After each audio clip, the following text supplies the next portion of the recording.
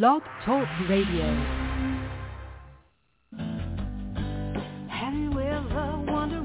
Welcome to MindShifters Radio with the Forgiveness Doctor, Dr. Michael Ryce.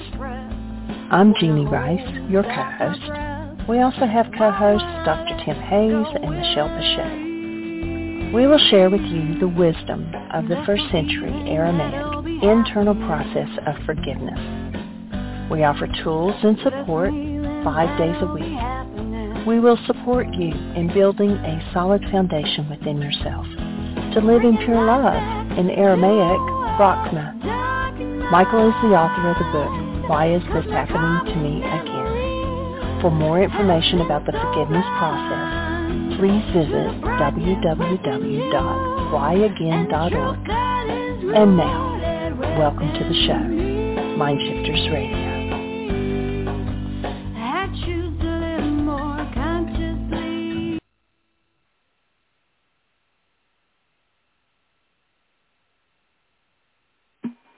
Hello and welcome to MindShifters Radio. I'm Tim Hayes. I'm your host for the first hour.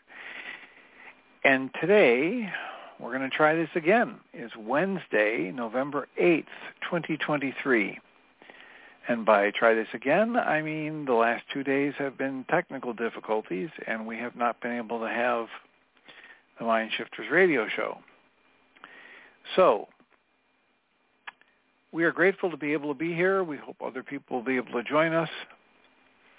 As always, we're grateful to everyone who's trying to join us and has success in it. As we spend another couple of hours teaching and supporting people in using some of the most powerful, effective, efficient, and accessible tools I've ever encountered. These tools are available absolutely free through the tireless efforts of Dr. Michael and Jeanie Ryce. And they're available on the website, whyagain.org. If you go to that website and click on the two words that say Start Here in the upper left-hand corner, that will take you to a page where you can download and read Chapter 24 of Dr. Michael Ryce's book. His book is titled, Why Is This Happening to Me Again? And that chapter of the book contains a narrative description and explanation of the primary tool in this work. That tool is called the Reality Management Worksheet, sometimes called the Reality Management Wake-Up Sheet. And it's a tool I've been using to great effect for 19 years now to improve the quality of my life and most of my relationships, and to turn any negative emotional experience I have into part of the infallible guidance system that each and every one of us has been given.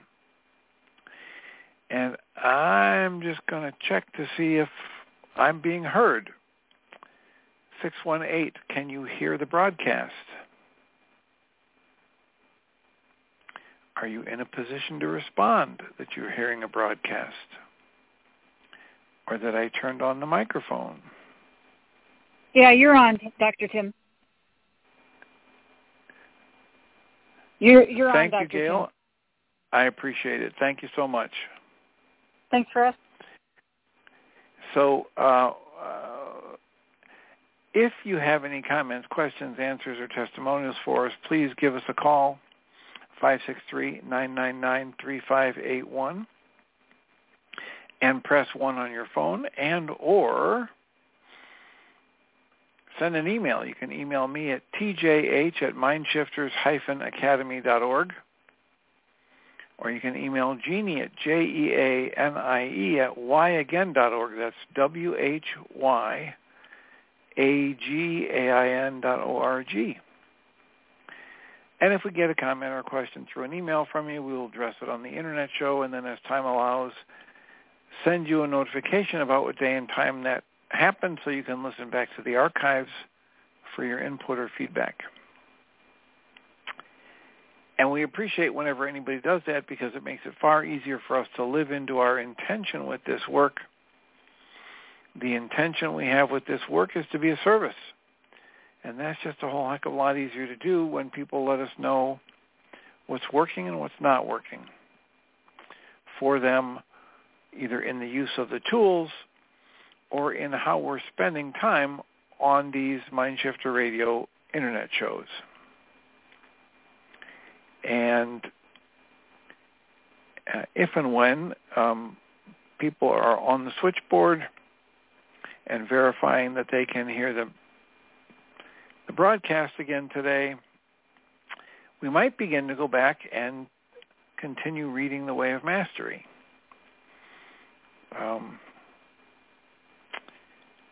I did that on Monday for most of the show, and it only recorded bits and pieces of it, and people were dropping off, and my voice was dropping out throughout it.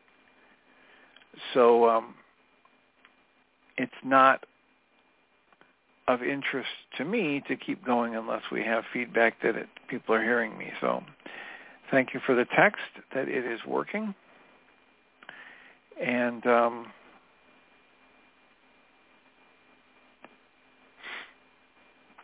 so we'll proceed. We'll have high hopes that the message is actually being heard. The signal is relatively clear.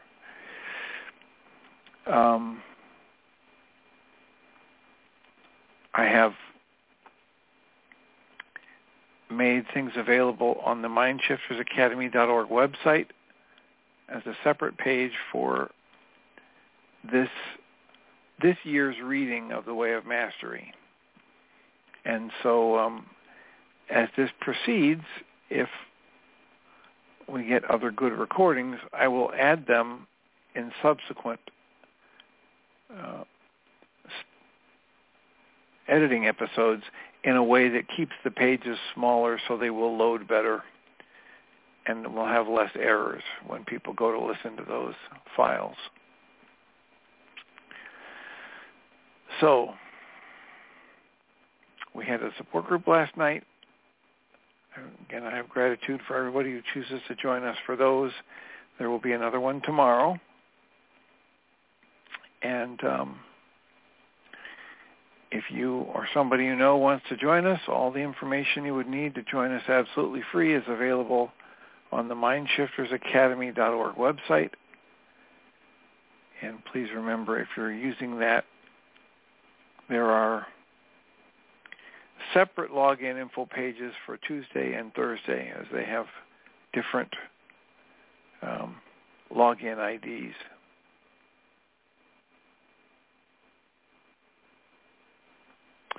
So I will put out the usual question: how can we support you? What's on your mind? What questions or comments do you have about what we've been doing so far?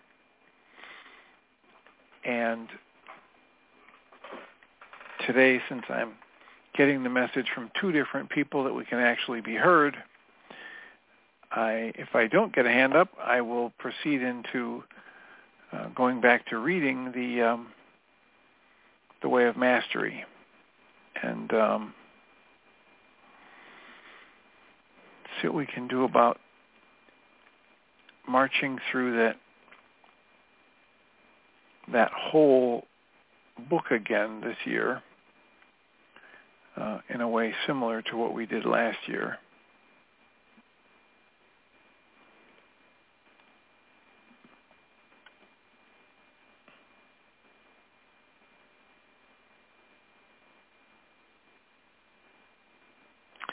So with no hands up, I will assume that it's kind of silent voting for continuing in the Way of Mastery.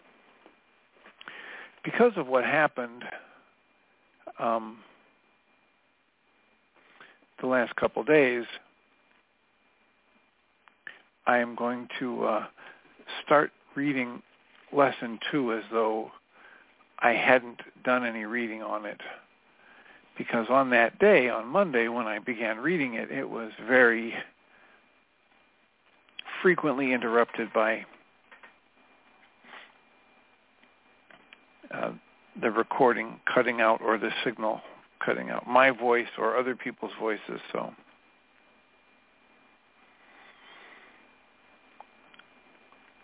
I will mention that even though there were technical glitches, I edited most of them out, and the recording of Friday's show ended up being an impromptu summary of the first lesson of Way of Mastery. So if you want a review, or if you're just joining us now and want to get a little bit caught up,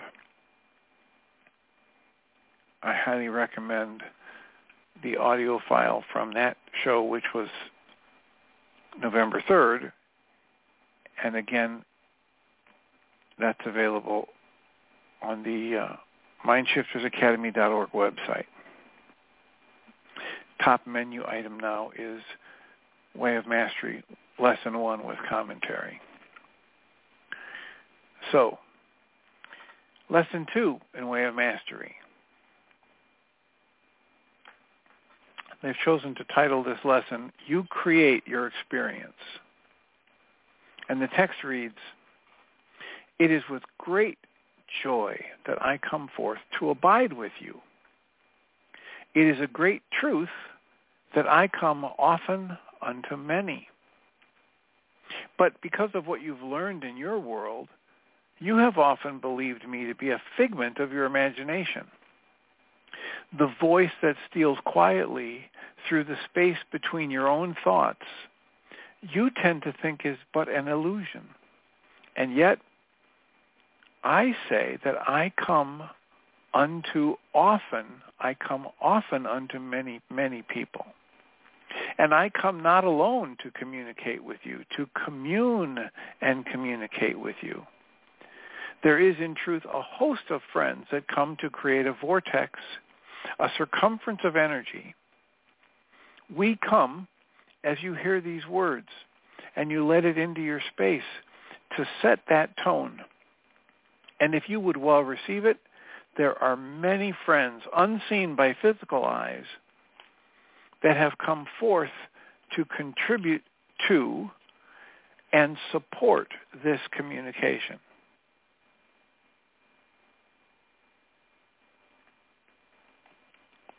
You might ask, why is that important?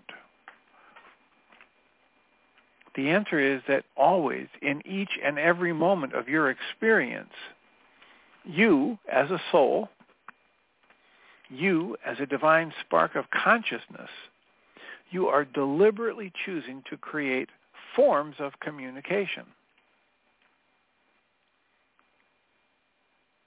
What you perceive is communicated always.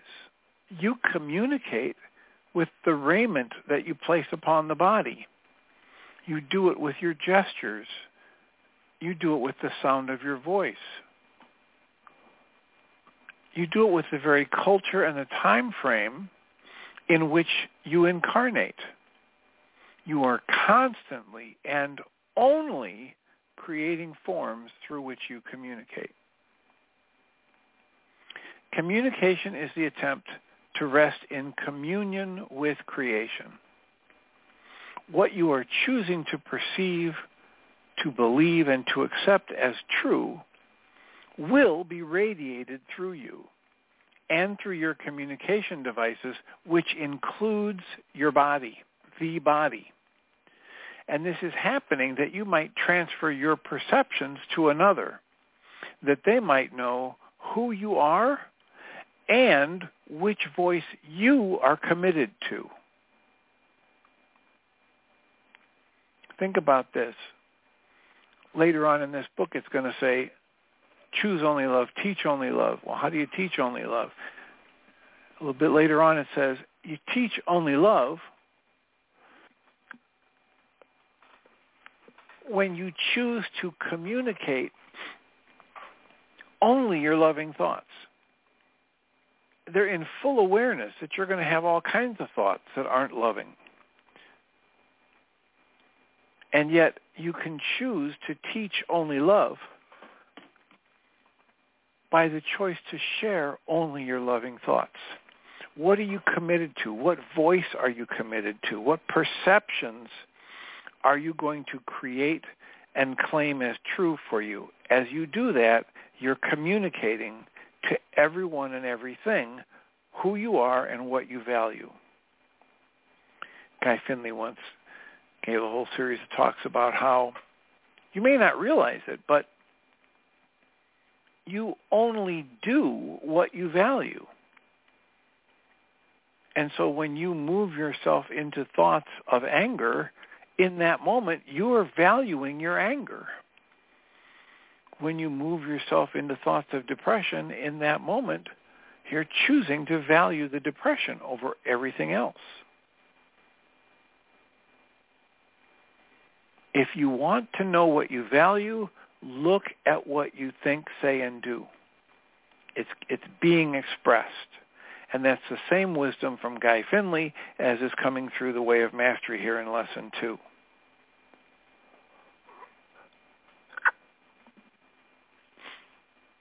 Lesson 2, the text goes on and says, I have often said that the body is a teaching and learning device, and all forms of communication affect the process of teaching and learning. When you arise in the morning, the first thought that makes a home in your mind is what you will act on. You may stretch the body, you may smile, you may frown, you might be filled with peace, or you might feel the weight of the world. These things come not because you have perceived them outside of you, but because you've allowed them inside, in the depths of your consciousness. And the depth of your consciousness remains pure and undefiled and radiant beyond all boundaries forever. Now, as that thought makes a home in your mind, you literally begin to transform the communication device called the body into that which carries, expresses, and reflects what has come to make a home within your mind. Remember, please, that the mind is not where the body is. The mind does not abide within the body. The body does abide within the field of your mind. This is quite the stretch, and I believe it took me several years of hearing this before I would soften enough to even let that be a possibility. As a person who was raised in this culture by very loving yet very logical, very concrete thinking parents, it was an enormous stretch for me to think that it was possible that my body exists within the field of my consciousness, not the other way around.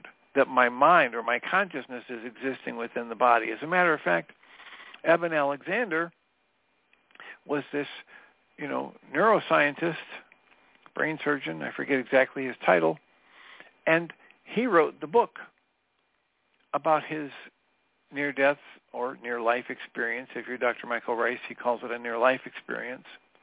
And he talks about how, as a scientist, he actually believed that consciousness was nothing more than the product of the random neural firings of the brain. He taught it, he believed it, he lived his life as though this were the case, until he had a situation where infection filled his brain and his whole spinal cord and shut his brain down, so that he was technically, for all intents and purposes, with any way that they can measure it in the Western world and their science, he was dead. And he had a very prolonged, vivid experience, which he remembered when he revived. And he revived in ways that what they know in medical science says is an impossibility. It was literally a miracle that he would come back from that. But not only did he come back, he came back with this vivid memory. And so it was in reading books like that that I finally decided to soften and let in the possibility that my mind is greater than the body, and the body abides within the field of my mind. So I fully expect that some people who are hearing this are going to have great difficulty wrapping their mind around the thought that your mind is not contained within your body, and yet the field of your consciousness contains your body. So the text goes on and says, communication is creation. These two are one and the same. And therefore, if you would create well, ask only this. Ask, quote, what am I committed to communicating? Ask, what will my creations express? Ask, what will my creations convey to others? Be aware that what I seek to convey reveals what I believe is the truth of my whole self, and it conveys that to the world. Close quotes.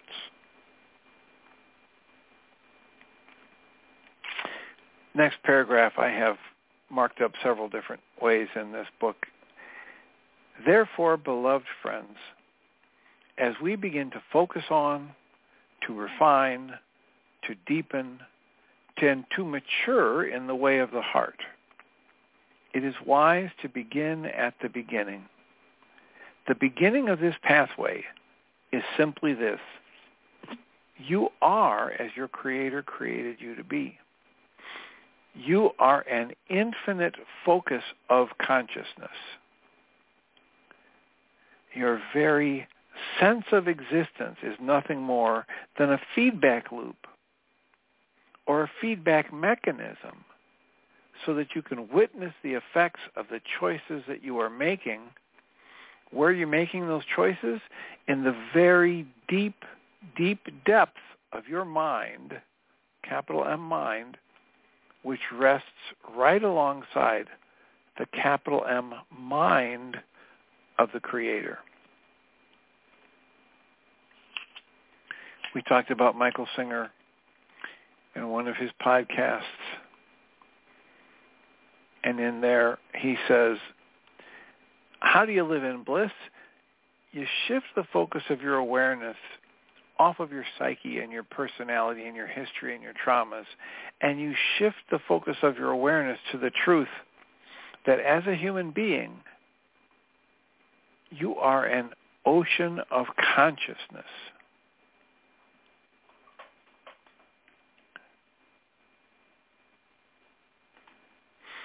And you learn to focus your awareness on that true nature as an ocean of consciousness. Here in Way of Mastery it says, you are an infinite focus of consciousness.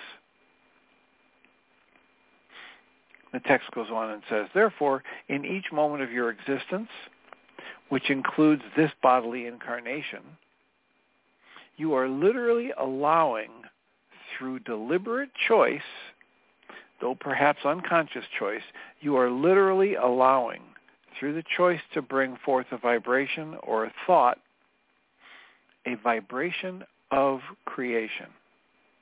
And you are communicating it to the world in an attempt to experience communion with all life, whether that is with a friend or a parent, a child or a beloved, or the clouds that pass through the sky, or the earth itself.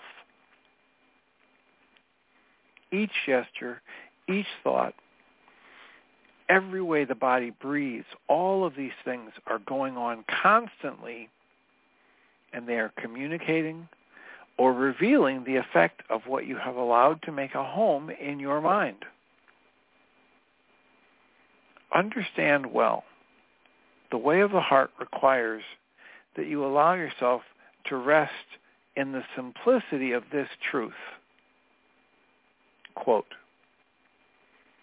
I am pure spirit, undefiled and unaffected by anything or anyone. I am given full power to choose and therefore to create my experience as I would have it be. Close quotes.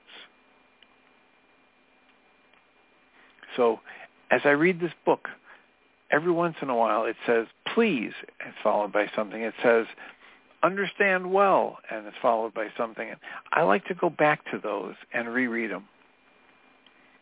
I approach this work with the Way of Mastery as though not a single word is a toss-off or is accidental.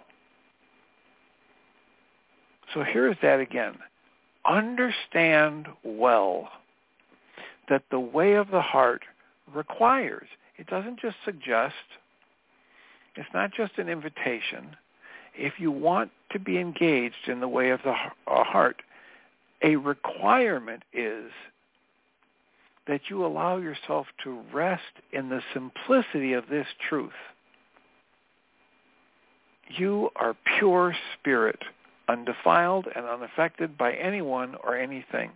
You are given full power to choose and therefore to create your experience as you would have it be.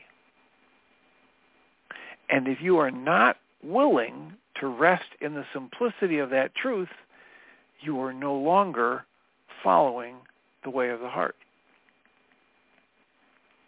If you are choosing to pour your mind energy into thoughts about money you owe or how you don't really want to be in the role of life that you have right now, whether it's as a business person or a family member or a parent, when you're pouring your mental energy into that, you are not resting in the simplicity of this truth. And you're probably blaming outside circumstances and others and life situations for things that you don't like in your life. And if you want to get onto the way of the heart, onto that pathway, it requires that you allow yourself to rest in the simplicity of this truth. You are pure spirit, you are undefiled, and you are unaffected by anyone or anything.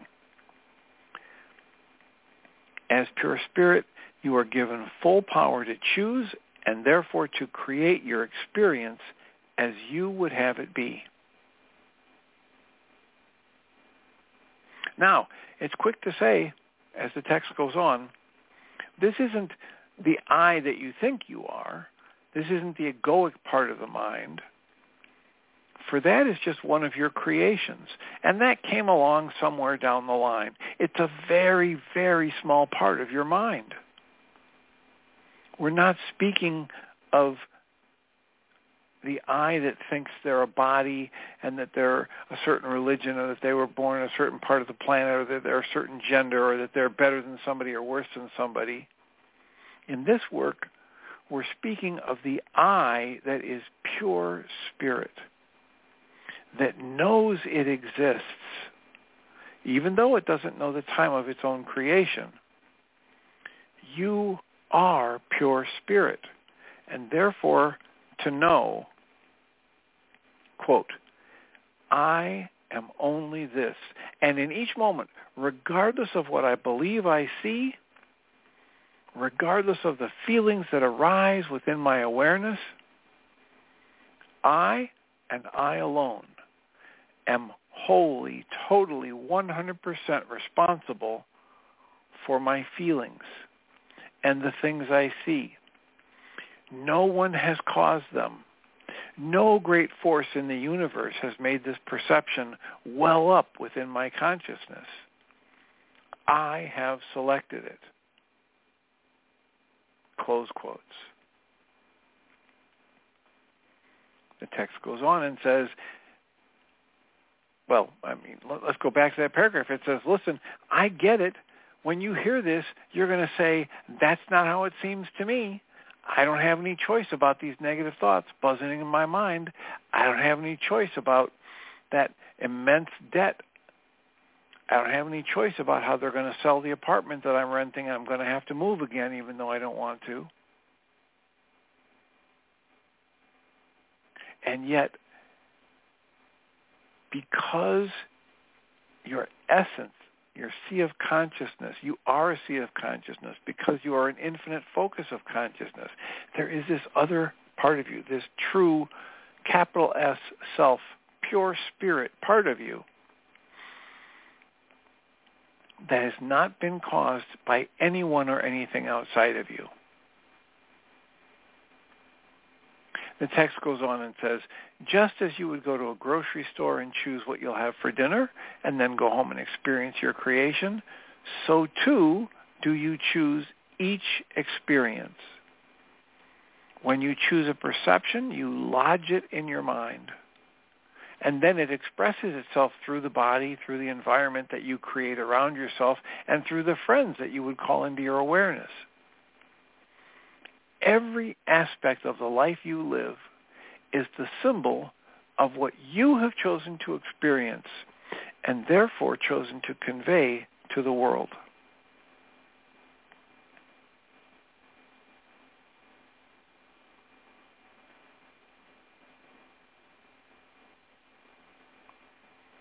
The way of the heart begins with the acceptance of this simple truth, quote, I am as the Creator created me to be. Made in its image, I am a creator always, close quotes. What then would you ask your creations to communicate? Why do you make the choices you're making? You all know perfectly well that sometimes you seem to be compelled, and the ego wants you to believe that you're compelled, to certain actions and certain feelings and certain choices and perceptions and statements. And you're compelled by something that surely exists outside yourself. This text and teaching offers that is never true. In no circumstance is there anything of creation that has the power to dictate to you the choice you will make. I've talked about various situations where extreme physical constraints exist. Roger McGowan, thrown into jail, thrown into death row in Texas for a crime he didn't commit, thrown into that situation where he's being actively abused by the guards, and he ends up becoming a spiritual teacher and writing a book with the help of Pierre Pradervand from his writings, his spiritual teachings, his spiritual understandings, and he says the very same thing. This is never true. In no circumstance is there anything of creation that has the power to dictate to you the choice you will make. Even in some place as intense and abusive as death row in one of the worst prisons in Texas, in this country, which is in Texas.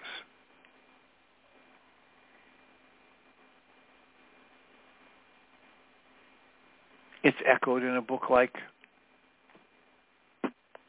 Man's Search for Meaning with Viktor Frankl. And he's in a concentration camp during World War II, and he's choosing for love, even though lots of people that he's in there with, friends, family, neighbors, are choosing to be negative. They're choosing to steal food from each other and report their fellow detainees to the guards for minor infractions, just so they'll curry favor with the guards. And when you choose for love in circumstances like that, you might get beat up. But even getting beat up doesn't have the power to make you choose for hate or for fear. So this text goes on, and the next section is titled, Peace Flows from Alignment with the Mind of the Creator. And the text reads, Therefore, the pathway of awakening, we call it the way of the heart, must start with the decision to embrace the truth that is true always. So here's another statement of the truth that is true always. Quote, I am a creator of all that I think and see and experience. I am free always. Nothing impinges upon me. Nothing but the thoughts that I have chosen to hold within. Nothing imprisons me but my own perception of imprisonment. Nothing limits me at any level or dimension of experience except that which I have chosen. Now, I've had people say to me in my office, easy for you to say, sitting here in this nice, comfortable office, you clearly have enough money to pay your bills, etc. Easy for you to say that nothing is impinging upon people.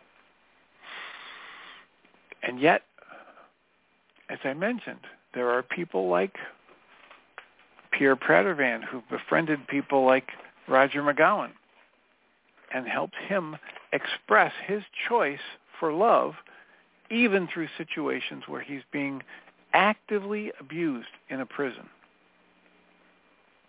And I think it's important to hold on to the knowledge that he's in the prison for something he didn't do. You know, I don't know how much more you can say life is doing this to him. And yet, within that context, he offers 4 or 5 statements throughout his writing that get to the very heart of this work. Everybody, everything that happens in my life is an opportunity for learning. I'm always able to choose for love over fear.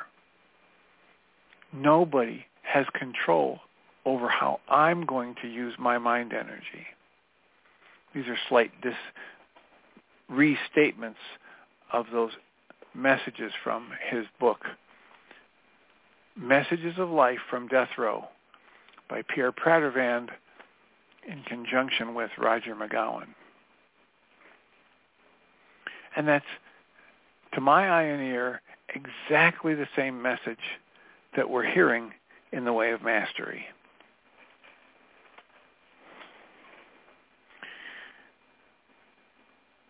One more time. The truth that is true always, stated in this second lesson, the bottom of page 13 if you're using the big blue book. I am a creator of all that I think and see and experience. I am free always. Nothing impinges upon me but the thoughts I've chosen to hold within. Nothing imprisons me but my own perception of imprisonment. Nothing limits me at any time or dimension of experience except that which I have chosen. Close quotes. The text goes on and reads, the way of the heart, then, embraces all things, trusts all things, and eventually transcends all things. Why? Because it begins by assuming complete and total responsibility for what is being channeled through it. You serve as a channel. From the moment you arise until the moment you arise, even during your sleep, you are choosing that which flows through your consciousness. The goal that we seek has never changed. It is, in truth, a journey without distance. It is merely the return to where you are always, so that you might begin anew to create deliberately, to create clearly, and to create with the perfect knowledge that if you are experiencing something, it is because you are the source of it and for no other reason. The way of the heart is not about a way of gaining power. It is not a way in which you will finally be able to make the world be what you want it to be.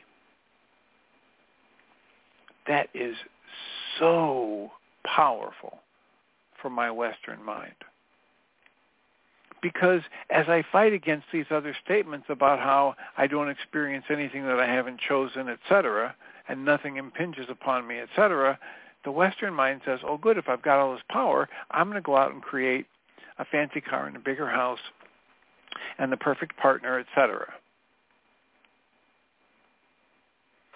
And it's almost as though, in anticipation of these thoughts, the book says, okay, let's be clear about this. The way of the heart is not a way of gaining power. It is not a way in which you will finally be able to make the world be what you want it to be. It's not about manifesting this or that in outside stuff. The text reads, rather, it is that pathway in which you learn to transcend and to dissolve from your consciousness every perception, every thought which is out of alignment with what is true. Here are some examples of what's out of alignment. The thought of death is out of alignment. The thought of fear is out of alignment. The thought of guilt is out of alignment.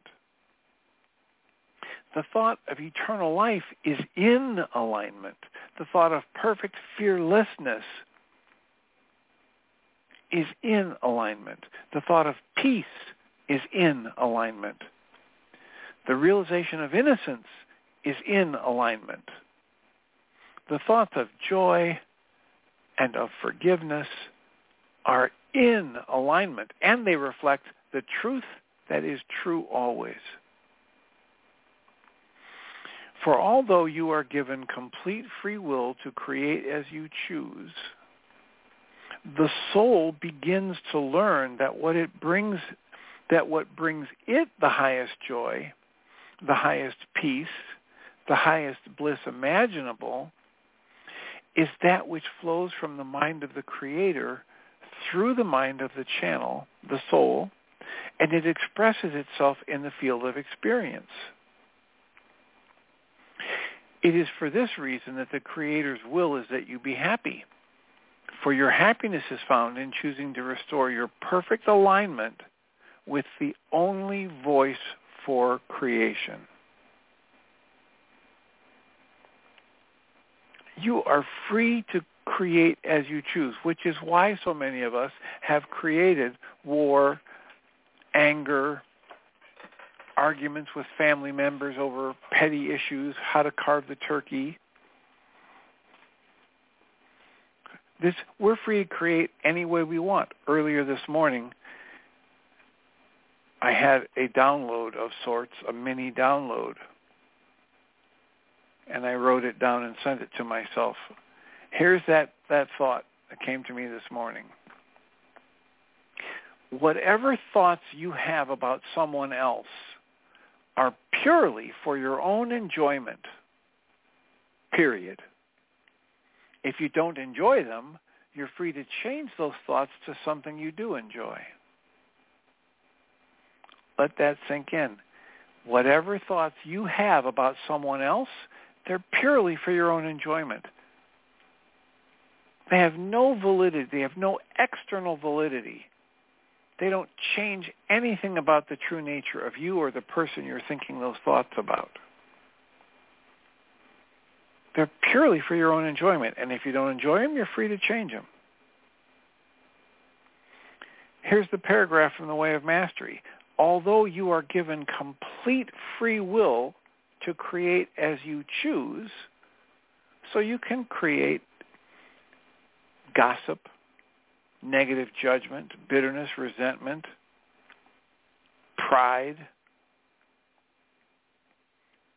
You're free to create, completely free to create as you choose.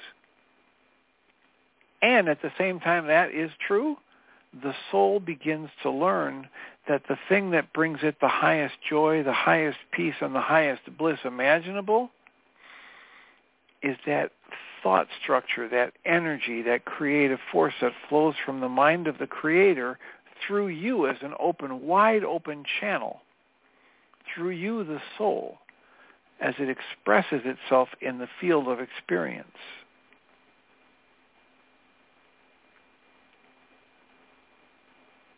The text goes on and says, the way of the heart is that pathway that begins with a commitment to healing and awakening and is founded on the premise, the axiom that we have given you, quote, you are perfectly free at all times.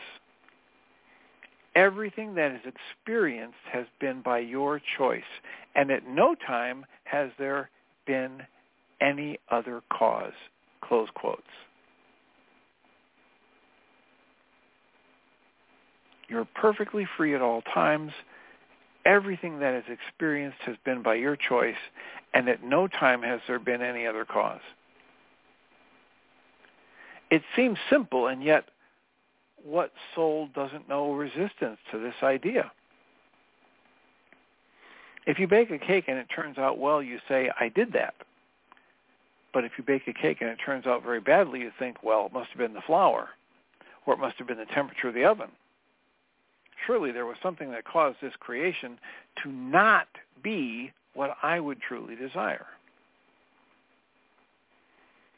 It takes great courage and great faith to look upon all your creations, your thoughts, your feelings, your manifestations. Look upon them with love and with the innocence of a child. Remember, this is the third of 3 steps from the promise. What's the promise? We read it before we even began reading Lesson 1. It's a message from Yeshua, and he says, if you would awaken, if you would be committed, and you want to be only what your Creator created you to be, then you have to put down on the altar of your heart, with every breath, you have to put down everything you think you know. You have to put down everything you think you need, and you have to look lovingly upon every place that fear or any of its stepchildren has made a home in your mind. So it takes great courage and faith. Here, later in Lesson 2, it says it takes great courage and great faith to look upon all of your creations, all of your thoughts, all your feelings, all your manifestations, everything you've ever thought, seen, heard, felt, said, and done in your entire life, and look on it with love and with the innocence of a child. That's what's being called for if we want the correction to be made, if we want to awaken, if we want to be on the way of the heart. We have to, as Guy Finley would say, actively remove every excuse to be angry, bitter, resentful, negative to ourselves or anyone else, in judgment, in negativity, in contraction. We must actively remove from ourselves every excuse to be negative, because if we don't, Guy Finley says, we'll be able to justify any level of abuse.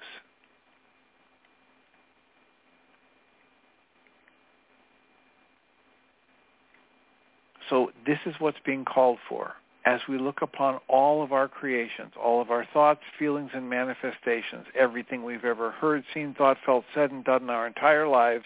We need to be able to look at it with love, with compassion, with allowance and acceptance and surrender and trust, and with the innocence of a child. The text goes on and says, for example, to plant a garden and have all of those plants wither and die, and yet you smile and say, well, I planted this garden, and I alone have done this. Well, I'll get a little hungry here, so I might as well go to the store and get some food. Now you might ask, why is this important? Because a long time ago, the soul began to create the perception that it was something other than what it was created to be. And the voice for ego emerged within the garden of that consciousness. As the soul, that deepest aspect of mind that you have all known, as that soul began to identify with a voice that was other than the voice for the Creator, that voice has led you to believe that your creations determine your worthiness. This is not the case. But do you know that feeling? Do you know the feeling that what you've done in the past, in hurting an animal and hurting another person and lying about something, that has created your worthiness? This teaching says it has never changed your value or your worth. Nothing impinges upon you or your value except the thoughts you hold within. Nothing imprisons you, nothing impinges upon you except the thoughts you give value to. The text goes on and says, therefore, if what you create is not up to snuff, it means that you, in the core of your beingness, are some kind of a failure. But I say unto you, in reality, failure is not even remotely possible. Why? Well, if you plant a garden and the seed does not turn into a beautiful flower, but it withers and dies, that experience is a creation, and you've done it. And because all events in space and time, everything you experience, because all events in space and time are perfectly neutral, there is in reality never failure. The only failure seems to occur within your own consciousness when you believe that it is not acceptable to receive and own and embrace your creation with love and with innocence. When you believe that, that's the experience you create for yourself. Instead, you can choose to look upon it, to experience it, and to recognize your perfect safety in doing so. For it is from there that you can decide whether to continue in that form of creation or whether to think differently and to approach things differently. That is where the catch is. The part of the mind, that part of your mind, began to teach you a long, long time ago. Teach you what to accept as acceptable and what to not accept. What to take responsibility for and what to deny responsibility for. And that conflict creates the illusion of separation. When taken to its extreme, one discovers that your hospitals are full of those in deep depression, paranoia, and the feeling within the being, within the human mind, of feeling alienated and alone. Helplessness, hopelessness, despair, anger, hatred, these are all symptoms of a fundamental delusion that has occurred within the depths of the mind. It has occurred because there's been a long history of having cultivated the skill of listening to the wrong voice. In this work, the wrong voice is the voice of ego. It has taught you to judge, to pick, and to select what you will be responsible for. The more you move into that consciousness, the harder it seems to ever hope for a chance of transcending the sense of separation, the sense of conflict, the sense of loss, and lack of peace.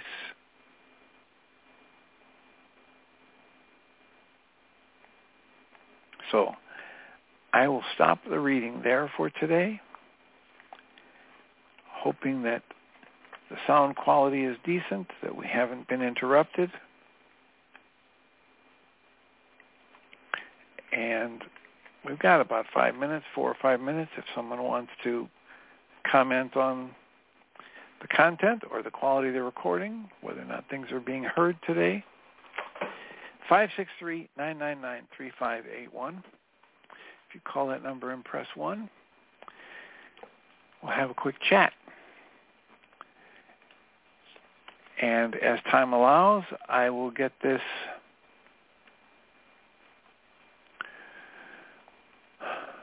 first hour edited and uploaded to the MindShiftersAcademy.org website. It'll probably be on a page titled Lesson 1 and Lesson 2, so that page doesn't get too big. I might go all the way through Lesson 3. Area code yes, 541. Welcome. How are you today? How are you well, today? And you? Very good, thank you. And I just wanted to let you know that one, yes, I heard the whole program after I got in on it this morning. And two, that I really appreciate the readings, because when I'm reading this text myself, I'm working to decipher the words in my mind as to what they mean, and I'm trying to interpret everything and listen to my voice and everything. So it's really nice to have someone else read it, because then all I have to do is sit back and listen and allow the little ahas, so to speak, to arise in my mind, the connections that I need for this moment in time. So thank you very much. I'm really enjoying the reread. I'm really enjoying the reread. Welcome. And you know, feel free to access the recordings on MindShiftersAcademy.org. Especially last Friday seemed to me to be a good impromptu summary of that first lesson. And, yes, I was just thinking about that. I think this is my go-to book, Dr. Tim. Well, you wouldn't be alone. I'm aware of some people who are in a study group for it, and they've said, well, let's go on and do some other things, and they go on to something else, and it isn't too long before they say, boy, I sure hope this is over soon so we can go back to Way of Mastery. So right. There's a lot of quality, a lot of depth, a lot of gentleness, a lot of loving messages here, so it's not surprising to me. So thank you for the comment and the feedback. I will mute you so you can listen to the second hour. I'll remind us all that we come from love. We're made of the stuff we call love. We actually are love, and everything else is false. And I'll welcome Jeanie Ryce. Thank you, Dr. Tim. I'm glad we finally got back on. And you were very clear on the readings. Oh, good. I'm very glad to hear it. We'll have a wonderful show. Thank you. Have a good weekend. It's not weekend yet. I'm ahead of myself. Anyway, welcome to the second hour of MindShifters Radio. Today is Wednesday, November the 8th, 2023. And our call-in number is 563-999-3581. And press 1, and that puts you in the queue to talk to us. And we'd love to hear your comments and questions, because that makes this your show. And we'll see if Michael gets in okay as second host. Hopefully that'll be without a hitch, be smooth. Change that to proper speech there. And I started to say missed being here for the last 2 days, but that's kind of negative speech too. We felt the absence of not being on the radio show for the last 2 days.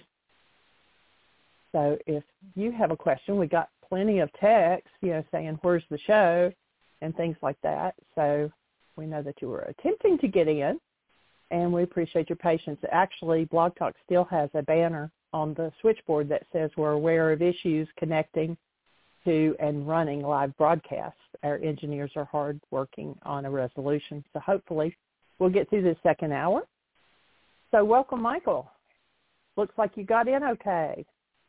Thank you, dear heart. And yes, we're thankful to be back on for Blog Talk, and hope they get their problems resolved. I think they've got a pretty good track record. We've been with them 12 years, 5 days a week, and what's this, maybe 4 times in 12 years they've had a problem. They've never had one that's gone over a day, over, one show gone blank. But so I still appreciate them a lot and the service that they give us. and facilitate it for us. We do have a hand up already. Connect all over the world, and let's talk to the hand. All right, it's Miss Susan, 610. You're on the air. Hi, friends. Oh, yeah, it's welcome, good to have you back. It's good to be back. I have a question about something you said quite a while back, Michael. I sent you that a draft of a devotion I'm putting together for my vestry meeting.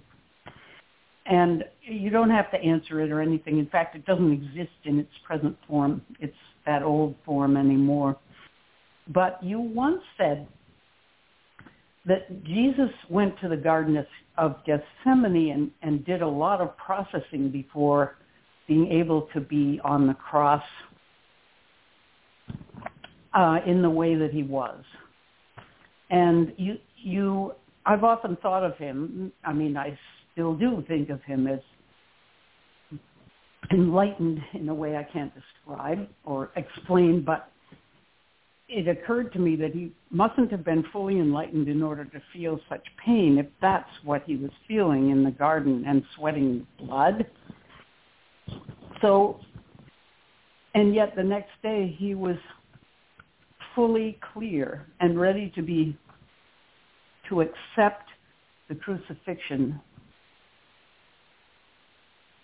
so that he could be a healing force even when he was under such attack. Right. And to turn it around on the cross to see the innocence of the two men beside him and the crowd. And to right there, I think, that moment, he demonstrates what he did. He had to have meant about forgiveness, which was to see everyone as innocent. And so I wondered if you could comment on the processing he might have been doing in the garden. I know that's kind of a large question, but you've obviously thought about that. Yeah, my take would be that, first of all, when you use that he was under attack, I don't believe he was under attack at all. My take would be he was in a state of willingness to do his work and allowed his own structure to open at a whole new level. And, the state of the attitude toward Yeshua today is one of, and I think it's kind of a point of religious pride, like my God's better than your God, because, we're the only one that has the perfect one that is the actual Son of God and is God. But then when they say to Yeshua, they call him perfect, and he says, who's perfect? None of us is. So to me, what he's acknowledging is, I have work to do. They want to say sinless and all of that, but he's saying, I have work to do, and remembering that the word sin is simply an archery term that means off the mark. He's got genetics, he's got a past, and he's got a history, and my take is the Garden of Gethsemane is where he goes to do his major detox and move out of his own physiology the final remnants of his own personal trauma, of the trauma of his parents, his bloodline. And for me, as a naturopathic physician, when I look at that, I hear them saying he's in a healing crisis. His body is cleaning out the depths. And what would that look like? I mean, it could very literally look like sweating blood when you look at the kind of healing crisis people can go into. And then, as he completes that process, he then looks into the collective pain of humanity and says, I'm prepared to take this on. I'm prepared to assist in cleaning this up. And that got clear to me in the experience I had that goes back probably about a year ago now, and I've shared it with you before, shared it with the audience before, where I was doing a still point breathing process, and my eyes are closed, and I was instructed to look downward, turn my eyes downward, and there was this field of darkness that I could see that was just so vast I couldn't imagine, how far it would reach. And it was speckled with lights.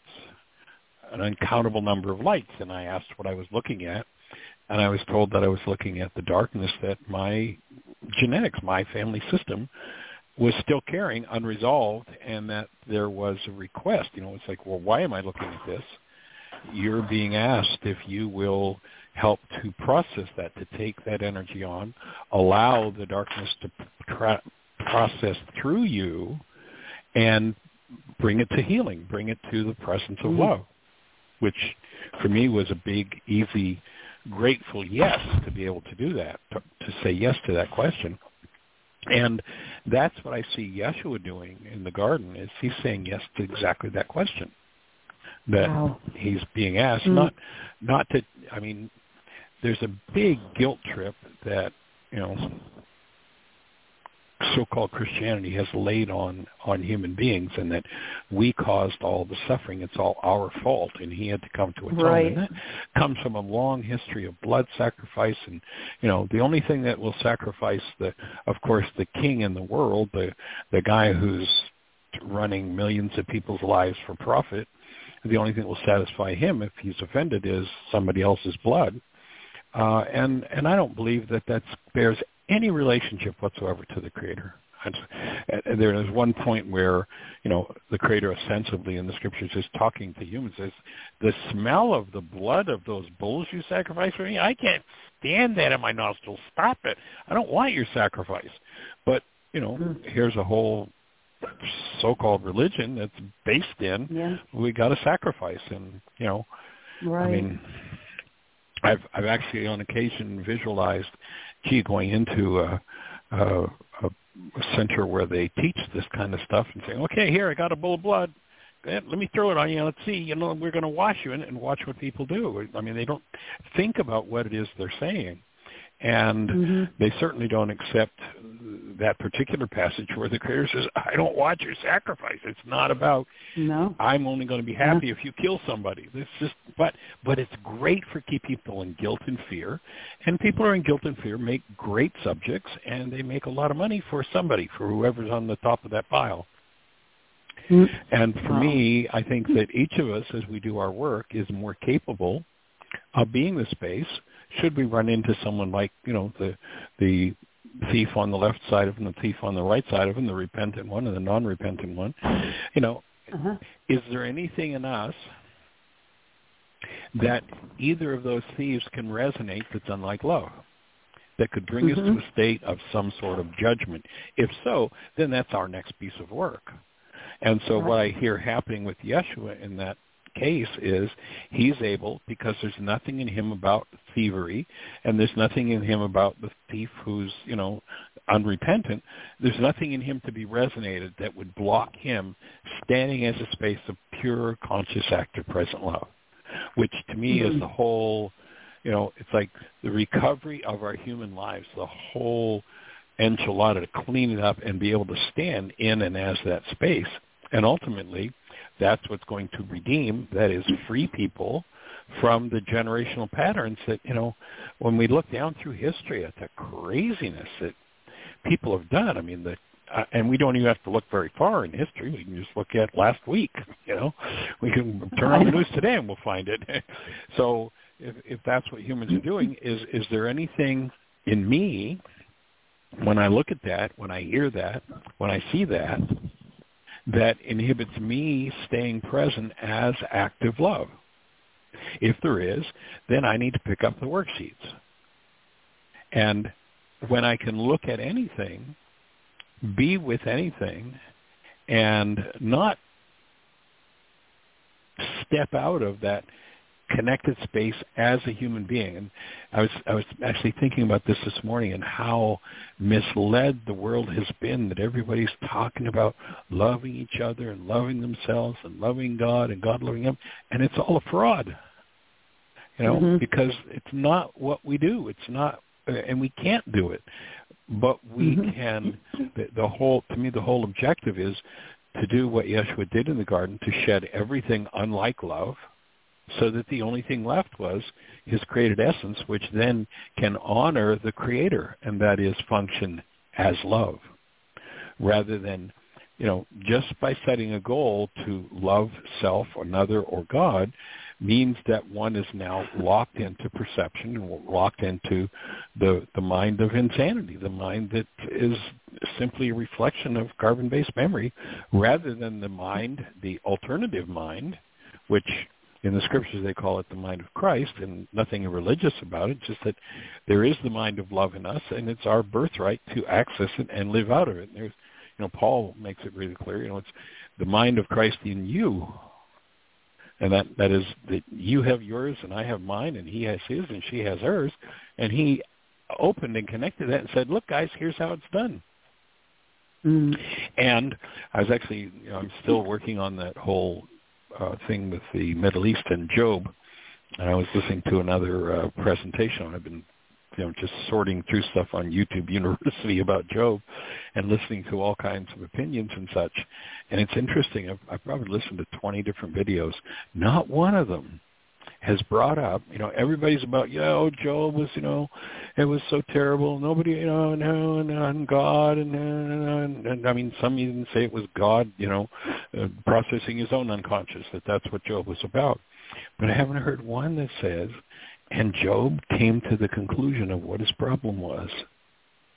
And it was he bought into fear.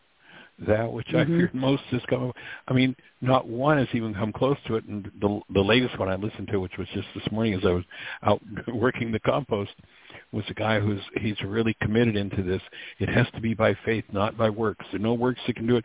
And I mean, he did about a 20-minute dissertation on Job, and every third sentence was, see, you just have to have faith. See, you just have to have faith.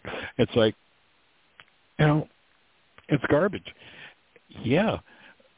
Don't listen to the man and what the man said. He said, here's the work you need to do. And that's when half of the disciples, turned tail and ran and said, too hard a saying, and would not do the work they were required to. And I think they made up this whole faith-based thing and threw out the actual teachings of Yeshua. And to me, it's time to restore them. Is faith an important thing? Absolutely. And you have to do your work. Yeah, without it, it's dead. It's like, but so many people are, and I think that the giving people the comfort of, you don't have to change, really. I mean, there are actually people out there I've heard saying, oh, well, as long as you proclaim Jesus as your Lord and Savior, then, you can even go out and kill somebody, but you're saved because once you're saved, you're always saved. And it's like, I think there's great comfort to people who don't want to face what it is they're doing in their lives, doesn't want to deal with their past or their family history or their own personal trauma. I think it's an easy game. All you have to do is say the magic words and at least pretend you believe. But real belief is better, but you can at least pretend. And even if your motivation is fear that you're going to be burned, then that's good enough. And it's like, no, I don't think that's true. I think that's totally out in left field. It's just a work to be done. He said, here it is, and let's do it. And to me, in the garden, that's where he was able to do that. And he came out of there. He really did it.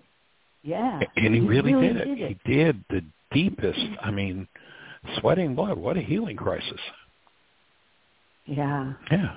Major. That was the worst panic attack I ever heard about. Yeah, for sure. And then he goes through everything that he goes through. And, Peter's there to stop it. And, possibly he could have. And when Peter declares his intention to stop what's about to happen, what Yeshua set up to demonstrate that if there's nothing in him that's based in death, then they can inflict death on him and he can't die permanently. And when Peter's like, well, I got a sword and we're going to save you from that, Yeshua, directly calls Peter Satan. He says, get thee behind me, for you think in the mind of man, perception, constructs of the mind, out of the past, carbon-based memory, instead of the plan of God. It's like, get out of Satan. You're trapped in Satan, buddy. And most of the world is trapped in Aramaic, the word Satan meaning the resistor, one who misleads. As another interesting passage in Job where, God is talking to Satan. And, of course, today I don't know anybody who's reading the word Satan as what it meant in Aramaic, and that is the resistor, one who misleads.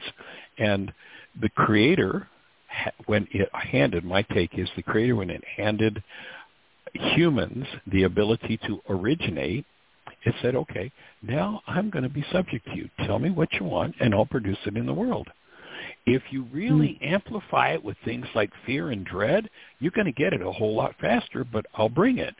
And so if we are trapped in the mind of the man, past, running a program of fear, then whatever it is we fear is going to be a direction to the Creator.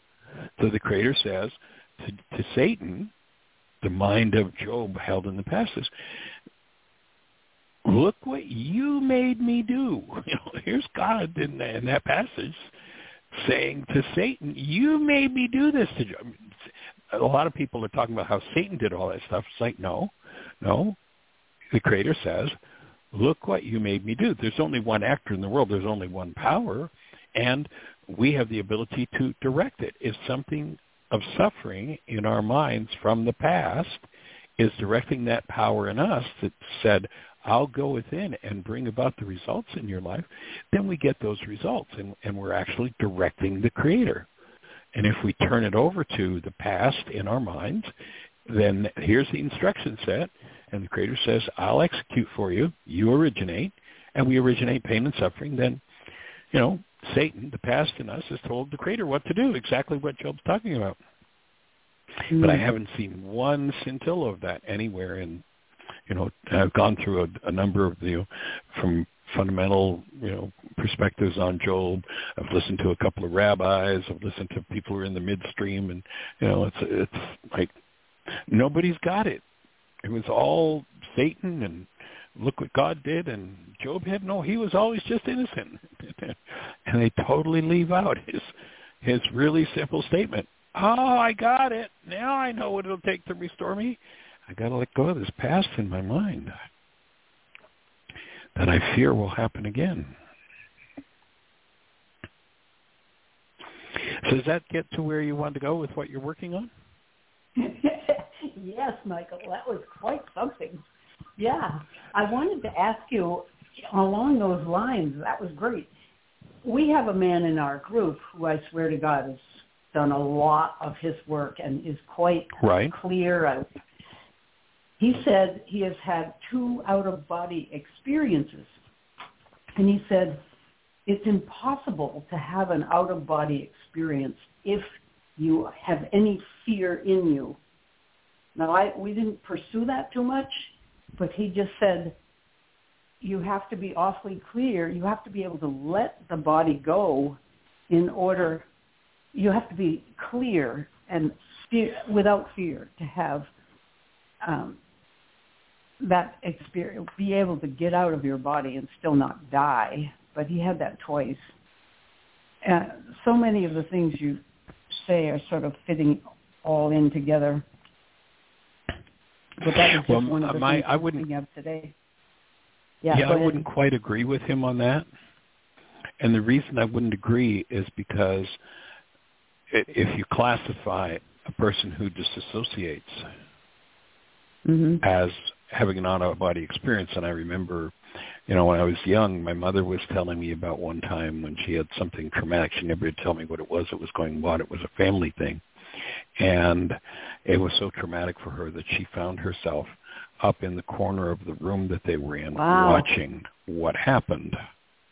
So she was out of her body, but disassociated, not, my structure's settled, it's okay, I can disconnect from it, and as an awakened spiritual being, I can move around the universe.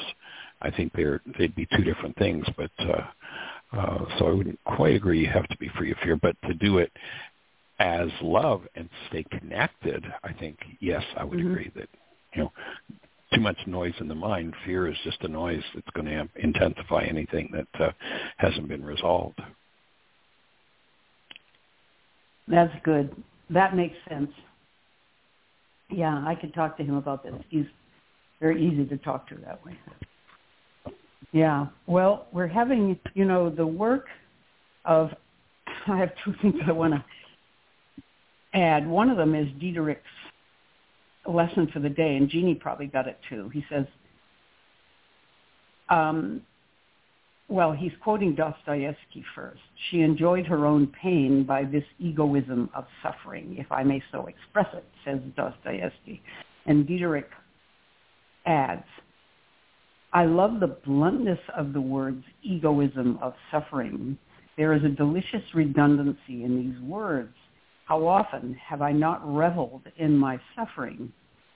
And this is so relevant today. But anyway, how often have I not defended my right to be miserable and very quickly made you the cause? I just love this. And right now, I just think it's so applicable. We could correct some of our thinking in the world situation by stepping back and realizing we've created this ourselves. And I think many of us are agreeing with that, admitting that we keep fanning the wrong flames and the wrong fire, and we're going to have more and more of the same until something shifts big time, hoping Jesus' leavening will leaven the whole loaf there, because it's going to take a while otherwise. But, and I forget, yeah, did you want to say something? Because I forgot what else I was going to say. Okay, well, I was just going to add that I think that hand in hand, suffering and victimhood are an addiction. They literally are an effort to avoid contact with our true being, and it's a way to dissociate from those painful experiences that we don't want to feel or deal with. It's no different than a shot of whiskey. And you watch people and they go under stress and they go into that victim game and look what you've done to me. This is all your fault that this is happening to me again for the 87th different time with 42 different people. And it's like, it's literally an addiction. Compulsive use of that victimhood and suffering to avoid responsibility and dealing with what's being produced by the mind. Oh, boy. So it's a whole other set of worksheets to move out of that victim game. And, in part, again, going back to Job, because I've been spending so much time with Job lately, that to me is exactly what Job did, was he moved away from victimhood and he took responsibility, and that's what shifted him from all of the loss that his mind instructed had to happen because that's what he deserved. And when he took responsibility, could own that in the presence of love, that energy is going to be forgiven, and that's what restores him. So if you want to be restored, one of the big steps is you've got to move out of suffering and victimhood and take responsibility. And of course, that doesn't mean blame, doesn't mean guilt, doesn't mean fault. It just means this energy is mine. I'm a participant in what happens in my world, and I'm ready to take a hold of this little sucker and throw it out. Forgive it. Right. Remove it. We've had a situation in my family. Our Jacob, my daughter's middle boy, went for some testing, and he's been diagnosed, don't talk to me about that word, diagnosed with autism, and not the extremist kind, but definitely on the scale there of autism and bipolar. His mom asked him, how do you feel getting that feedback? And he said, I'm relieved because I thought so anyway. Then his psychiatrist suggested various modalities of working with himself because his test scores in other ways were wonderful. 99% no impairment to his intelligence, verbal capabilities, very, very, what'd you say? A savant. From the music I saw from him, it wouldn't surprise me if he's a savant. Well, it's possible. He's struggling to fit in the world, and he's going to graduate, and he's got a lot of fear about not fitting in the world and how is he going to make money and all that. But one thing I've noticed about my daughter and her new husband, he actually works with autistic children. He's a what do you call it? Intensivist for children. Oh, really? And he can communicate with Jacob in beautiful ways. He said, this is actually blah, blah, blah. He'll say, I'm proud of you. You're doing it this way, and we can tackle this, and we'll work on it together, and work with us. We'll work with you, and lots of loving stuff. Well, we found out during all this that Jacob was diagnosed in such a way, and in the reports it reported that he is a user of alcohol and weed.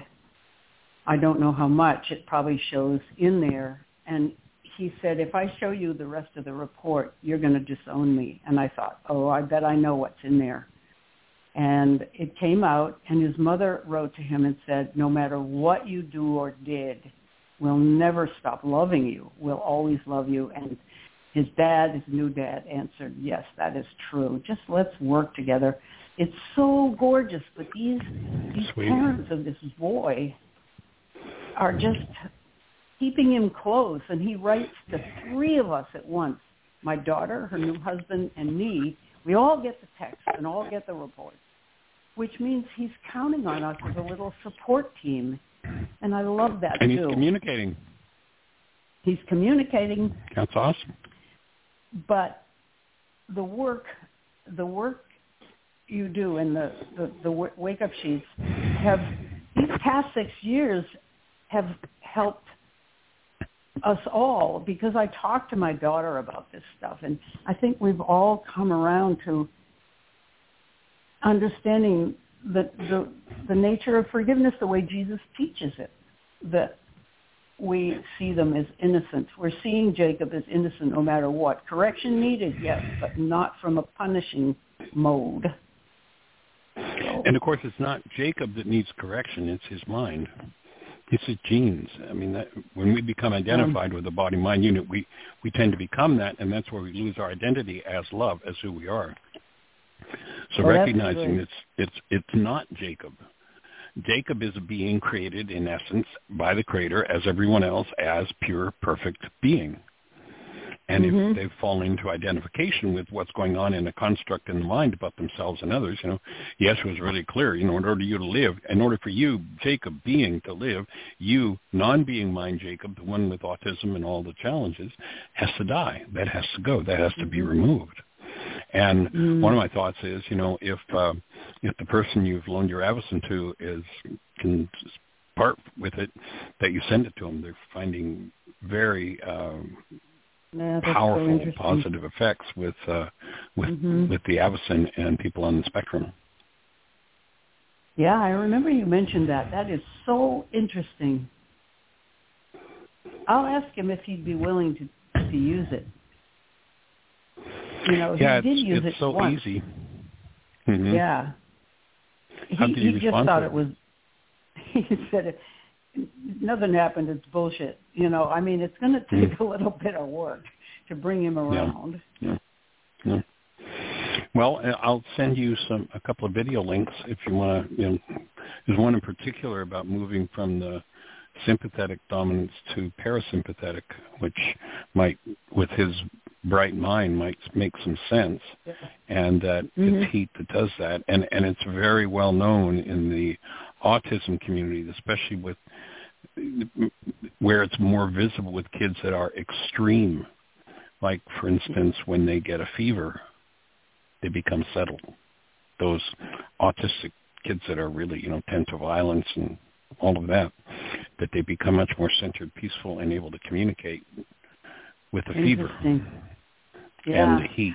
I'd love it if I know you sent me stuff before, and I might even have it, but you know which one. So if you've got it readily available. I certainly do. He is doing a ton of research about medications and things, and stepping away from taking pills because of that. He's doing a lot of studying, so this might just be the right time to introduce that info to. Perfect. Absolutely. I'm with you on that and holding space for him. And that's great that the stepdad is right in there with the autism work. I know. You might ask him about what he knows about heat and autism. And, I will. Yeah. I'll send him the video too. Sure. How about? Absolutely. Yeah. Send video. Yeah, Jacob even said about a month ago, he said, I think I might actually have a dad now. That was wow. Sweet. Oh, wow. That is monumental. Isn't that is something? Monumental to open the space to have someone in that role that he can honor. Mm-hmm. That's his ticket to healing. Yeah. That's his. My whole body's just tingling away right now. I mean, literally, I am just one massive tingle. That's his ticket to healing. That's awesome. Wow.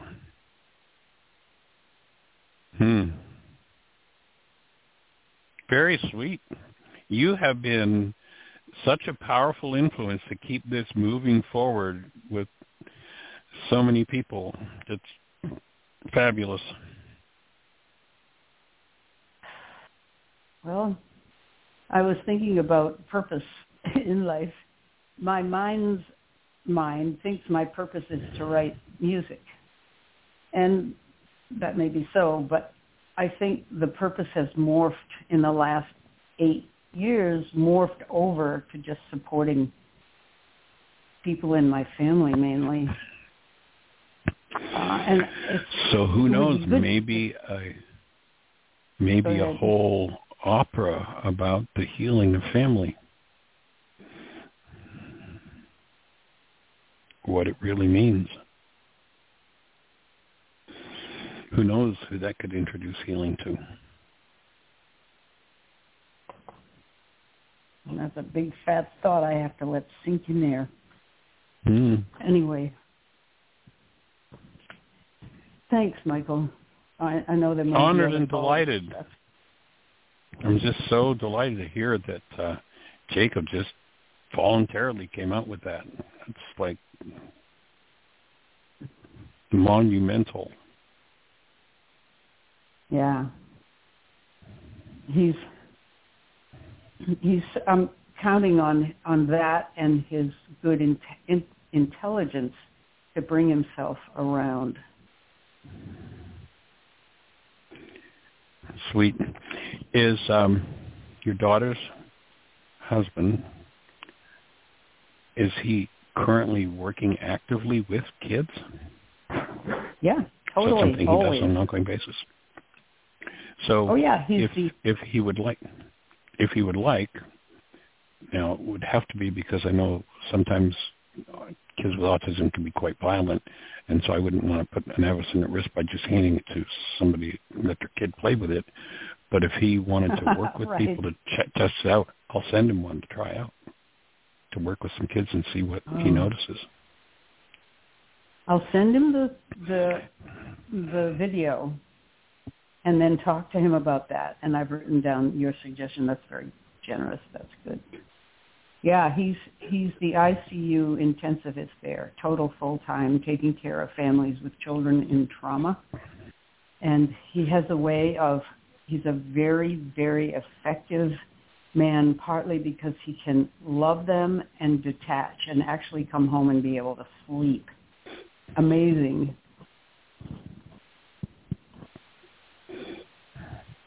Sweet.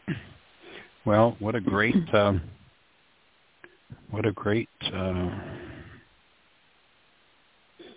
dad to have show up on the scene. Yeah, in fact, Chris, my daughter's new husband, has an autistic trans daughter. Was a boy, trans to girl, and is autistic. Mm-hmm. And he has helped her set up her life. She's older than Jacob, and she is now an engineer full-time, has her own place to live, and is just doing great in life. Fabulous. I know. Well, all we need is healing for every mind, heart, and being on the planet. Yeah. Supporting people, freeing themselves of carbon-based memories, judgments about themselves and others, whatever others' proclivities are, and just being that space. So, moving forward.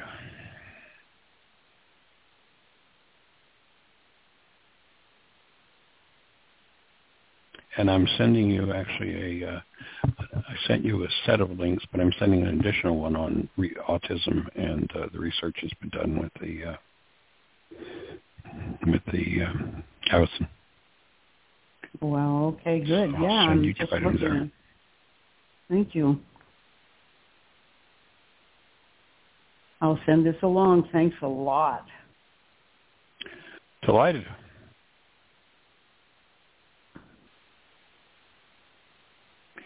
The Field Graduate University IRB, I'm not sure what IRB stands for, I'm just looking at the study right now, approved the study entitled The Fever Effect. Do kids with autism do better when a device to warm their blood? Use a device to warm their blood. The effect of 6-week treatment. Right. Well, that makes total sense. I told you about my friend's autistic son who was sick with a fever and came to visit me and lay on my couch and was not at all autistic at all. He wanted lunch, and we had a talk, and I said, well, what gives? He seems perfectly normal. And she said, that's because he has a fever. Yeah, that's it. So the changes that they saw were in pragmatic language, behavior, parent stress levels, autism symptom severity, reductions in sleep problems. Wow. That's what they did. It's a preliminary study. I think it was 12 families from ages 4 to 17. Wow, that is so interesting. And all so, the list you made, rather than having to get sick and the body produce a fever, they can take an autistic person and put their hand in it and do it 2, 3, 4 times a day. And and how long? I guess they don't know how long the effect is of a session with Avison. I suppose it depends on the kid. I think it would be totally individual. For me, what I see, my take, because I see the Avison, we're talking about Yeshua's forgiveness work from the mind aspect. My take is the Avison is literally a physical form of forgiveness. So over time, what would be the effect on a child with autism? I don't know. This was a study with 12 families. And they're the arenas that they saw changes in. Yeah. So I just sent that text to you as well. Thank you. Delighted, honored. Thanks for the wonderful work you're doing in the world. You're welcome. It's definitely time. Carry on. Thanks. You too. All right. Any other thoughts for you today? No. I'll just listen. Thanks. Okay. Well, you have a blessed one then. Thank you. You too. Okay. Appreciation. All right. Well, Miss Jeanie? 2 things. One, I was looking up actually the scriptures that you were referring to, and when I click open the one for the little leavening, leavens the whole lump, or whole loaf. They say lump, but they give another thought in addition to being critical mass, that a little bit of untruth, a little bit of false teaching, a little bit of impure thoughts also leavens that affects and transforms the whole person into that negative. I agree. So it goes both ways. Whatever the energy pattern is. Yeah. For sure. And we don't have another hand up, but we had several comments on YouTube that I thought, well, maybe we could address those. Let's go for it. Okay. One of them says they had been watching the Global Book Club from back in January, and they said, from what I understand, the word human means lower than beast, and nowhere in the Bible uses the term human. We are man, mankind, woman, and the use of human and humanity in this work is a lot. I very much respect the true use of words and meaning put forth by this work, and could be interested if there was research done on the word human, could it be changed in the future conversations? And then they referred to that the word spelling is like spell, fitting a spell. And so they like the term, the way that you use human as being a real human being, but they wondered if there would come a time when, but that would kind of follow along with, will they ever change the meaning of the word forgive or the meaning of the word love? Or, you know. Well, you shared that with me, and I did some research, and where they're coming up with the etymology of the word human being something lower than animal, I don't know. I actually sent them a note asking, I'd like to see your research, because I went to 2 or 3 different sites that specialize in the etymology of given words. And human, the oldest definition that I can come up with is as an adjective of or belonging to man. Of man, human, also humane, philanthropic, kind, gentle, polite, learned, refined, civilized. And so literally being earthling or earth being as opposed to the gods. So I don't know where they come up with this lower than animal. The aspect of Adam, Adamos being the clay, the earth, the ground, maybe they're tying that in.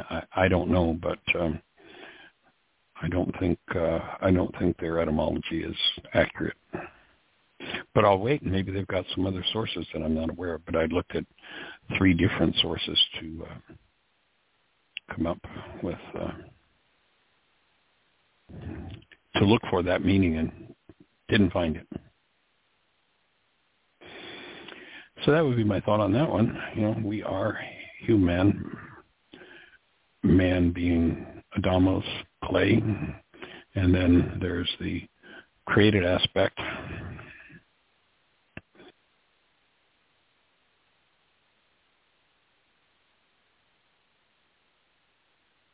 And, the thought, just as I get quiet and listen to those thoughts, the first thing that popped in was the story that you tell about the conference you took a bunch of kids to, where there was a Jewish man speaking, and he spoke about how the name for the Creator was unpronounceable, but that it sounded like the breath.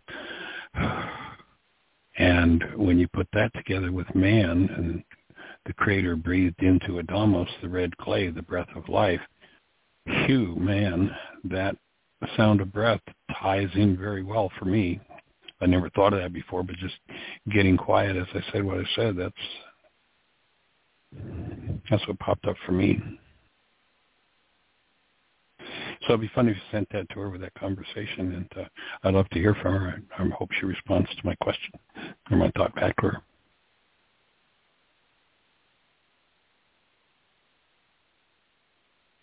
You got another question? Yeah. They had been watching What is the World on YouTube, and they said, right. I wonder if this view, which I'm assuming they mean your view or the Course in Miracles view, is more materialistic or more spiritual. The activity of thinking is a spiritual activity, leaving its imprint on the brain cells. Is that right? Yeah, my take would be that the act of thinking, actually, we've talked before about how the ego mind has a cheap copy of everything that's real in the spiritual dimension, and the cheap copy of thinking, which best definition I've been able to come up with is it's the ability for us as humans to hold love conscious, active, and present in our minds, whatever shows up. If we can actually think, if we can actually do that, then anything that's in the mind that is incorrect or off base with truth is going to be instantly transmuted, and there's a space for the true to come through. That's thinking. It's not cycling information in a database. If I hit 2 + 2 = 4 on my computer comes up with 4, but it didn't think to come up with 4. It's a pure, machine function. And so if I say something like, don't think about the color of your car, what resonates in brain cells, it's kind of a machine function. Whatever's in brain cells about the color of one's car. And so we can, if we're actually thinkers, we can dissolve the generational patterns that lead us astray, that come from carbon-based memory, that don't belong there, and we can then introduce something new directly from being. You know, one of the other faculties of, or two of them actually, would be intuition and imagination.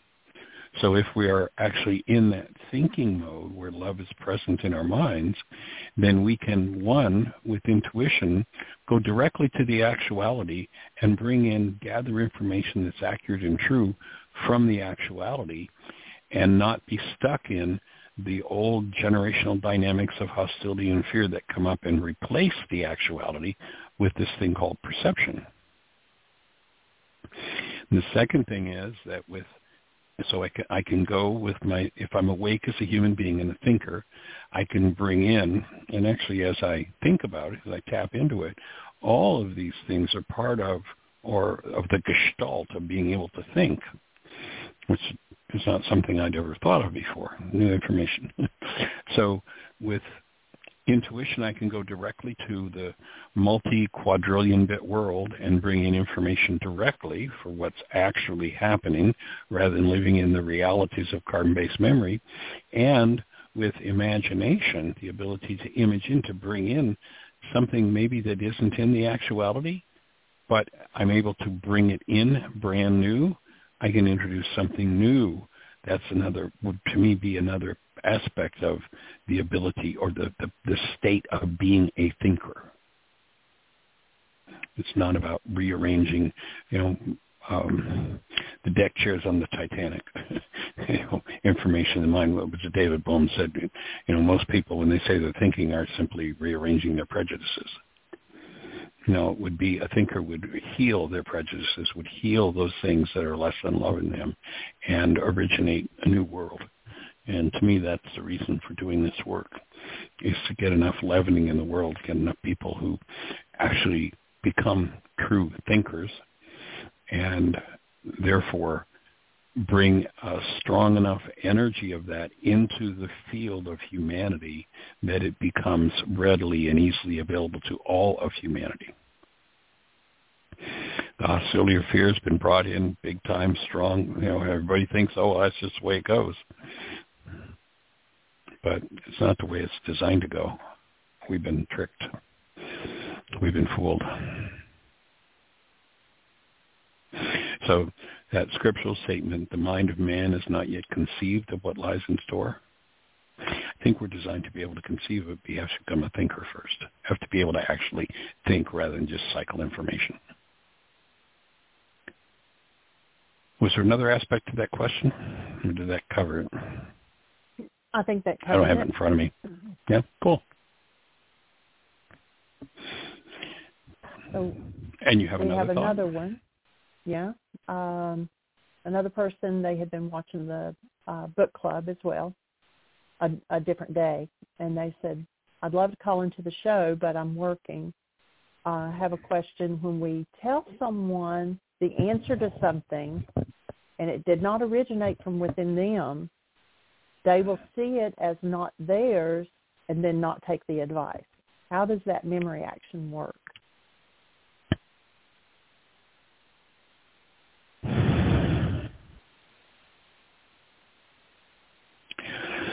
Well, the sense I get with that kind of statement is, if I have a packet of information that I believe is true, and I've got somebody else who, and for me it is true.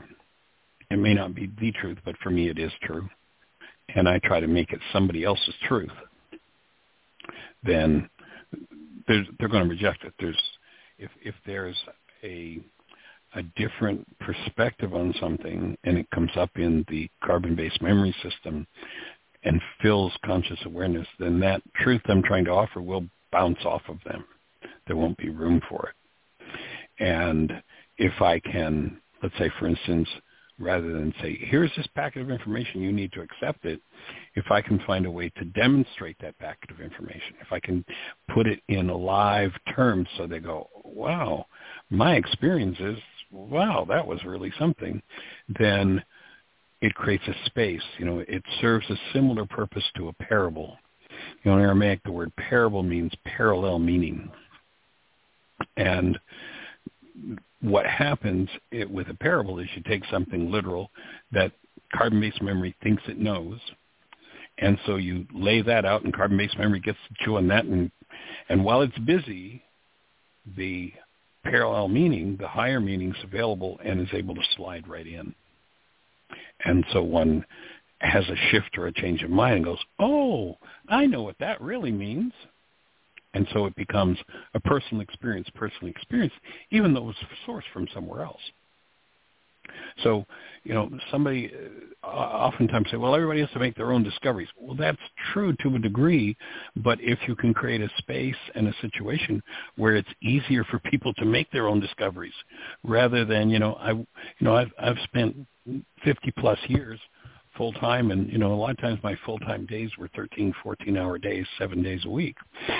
I did carry over in the early work that I did some of my business habits of working excessively. Probably was one of my addictions, and so probably having carried that on. But I wouldn't expect somebody who's going to spend 50 plus years doing those kind of days full time in this particular study. I feel blessed by the fact that the universe arranged my life so that it could happen, and I made some of the right choices, and in some cases accidentally fell into it, that I got to do this.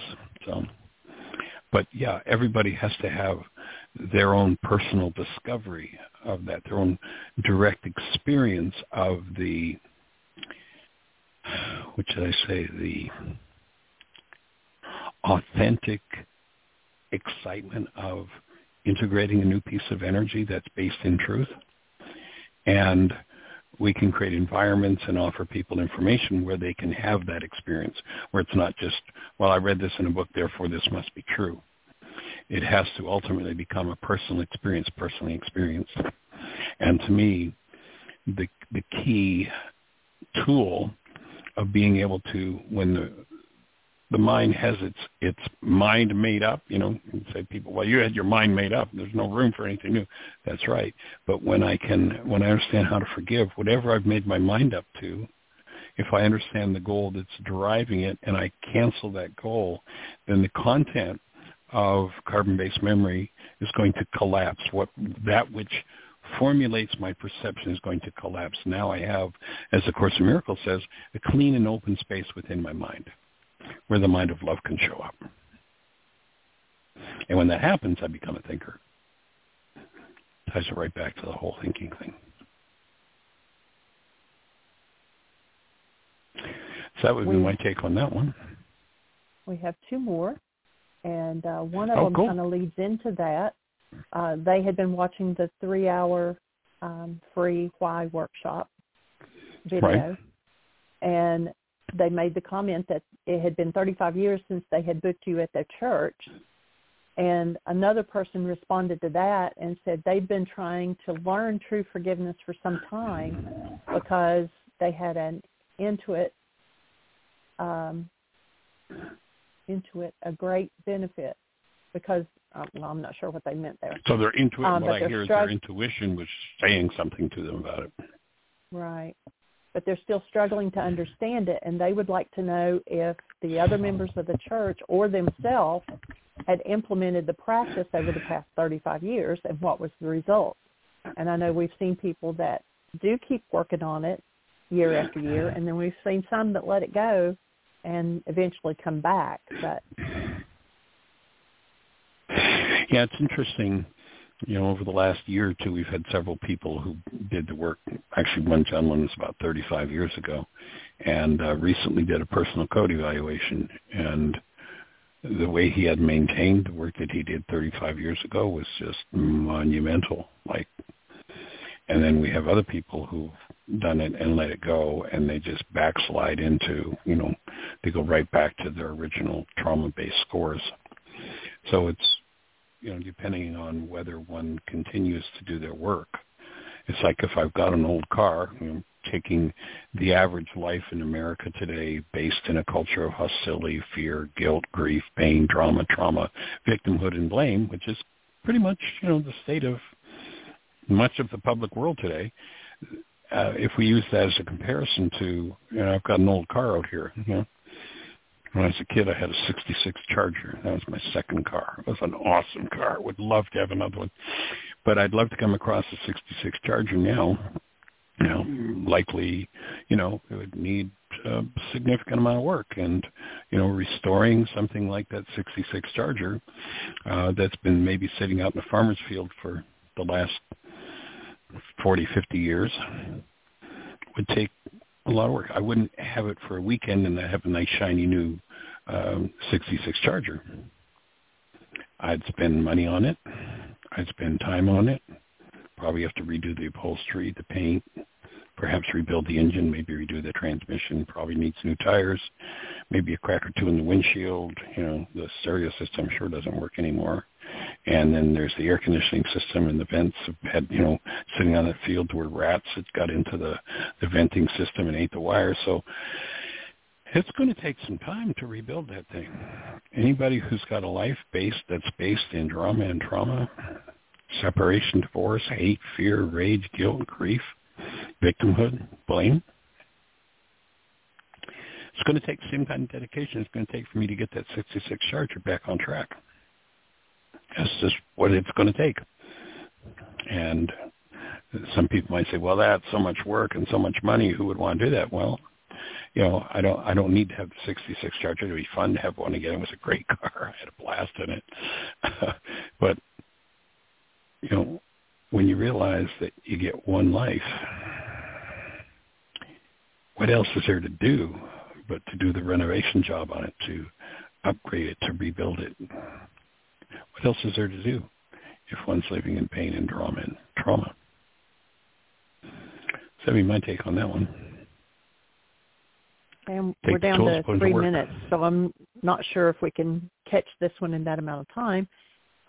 They had been watching the first part of the Do We Have Free Will, and they said the only thing is we can't discount that we are also individual that influences our being, just as past teachings and ideas and others influence us. But most people confuse that part-time willpower as free will. We have no complete free will.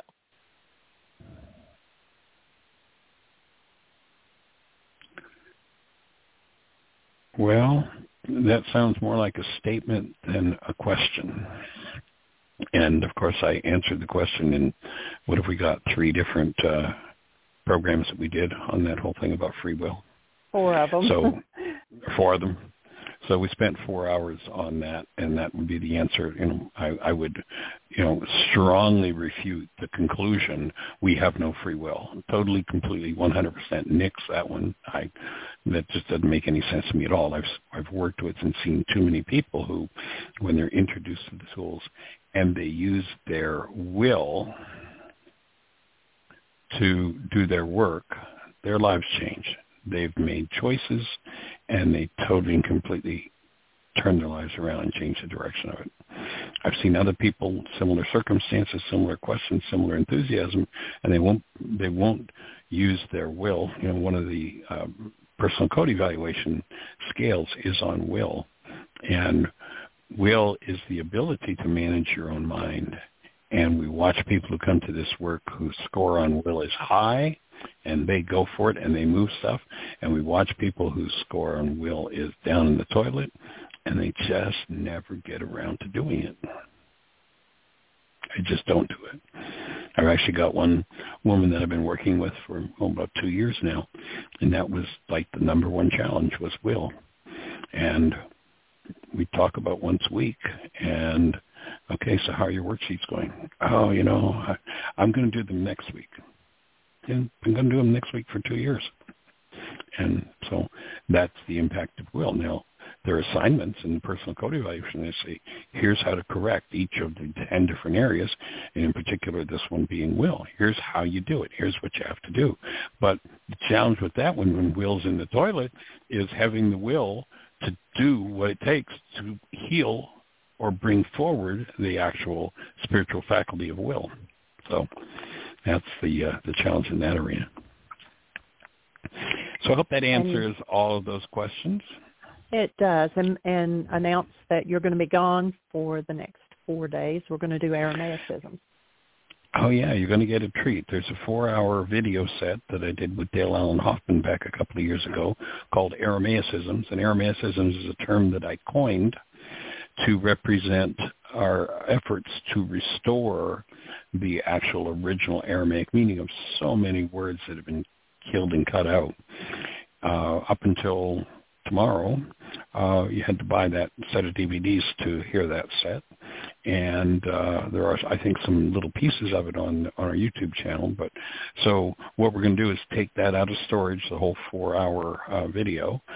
Jeannie's converted it to an audio track, and so that'll be playing for the next 4 days. And then hopefully, as you're listening to it, if you have questions, you'll make notes, and then on next week, we'll get into those questions. So please take a notebook for the next 4 days with you to the show and track whatever thoughts come up, questions, or anything you have to share, any input you've got for it. And please share it with us next week, and we'll carry on the conversation. So thank you for joining us. Everybody have the best year yet of your eternal life. It's an awesome gift to give the world. Blessings. Bye-bye.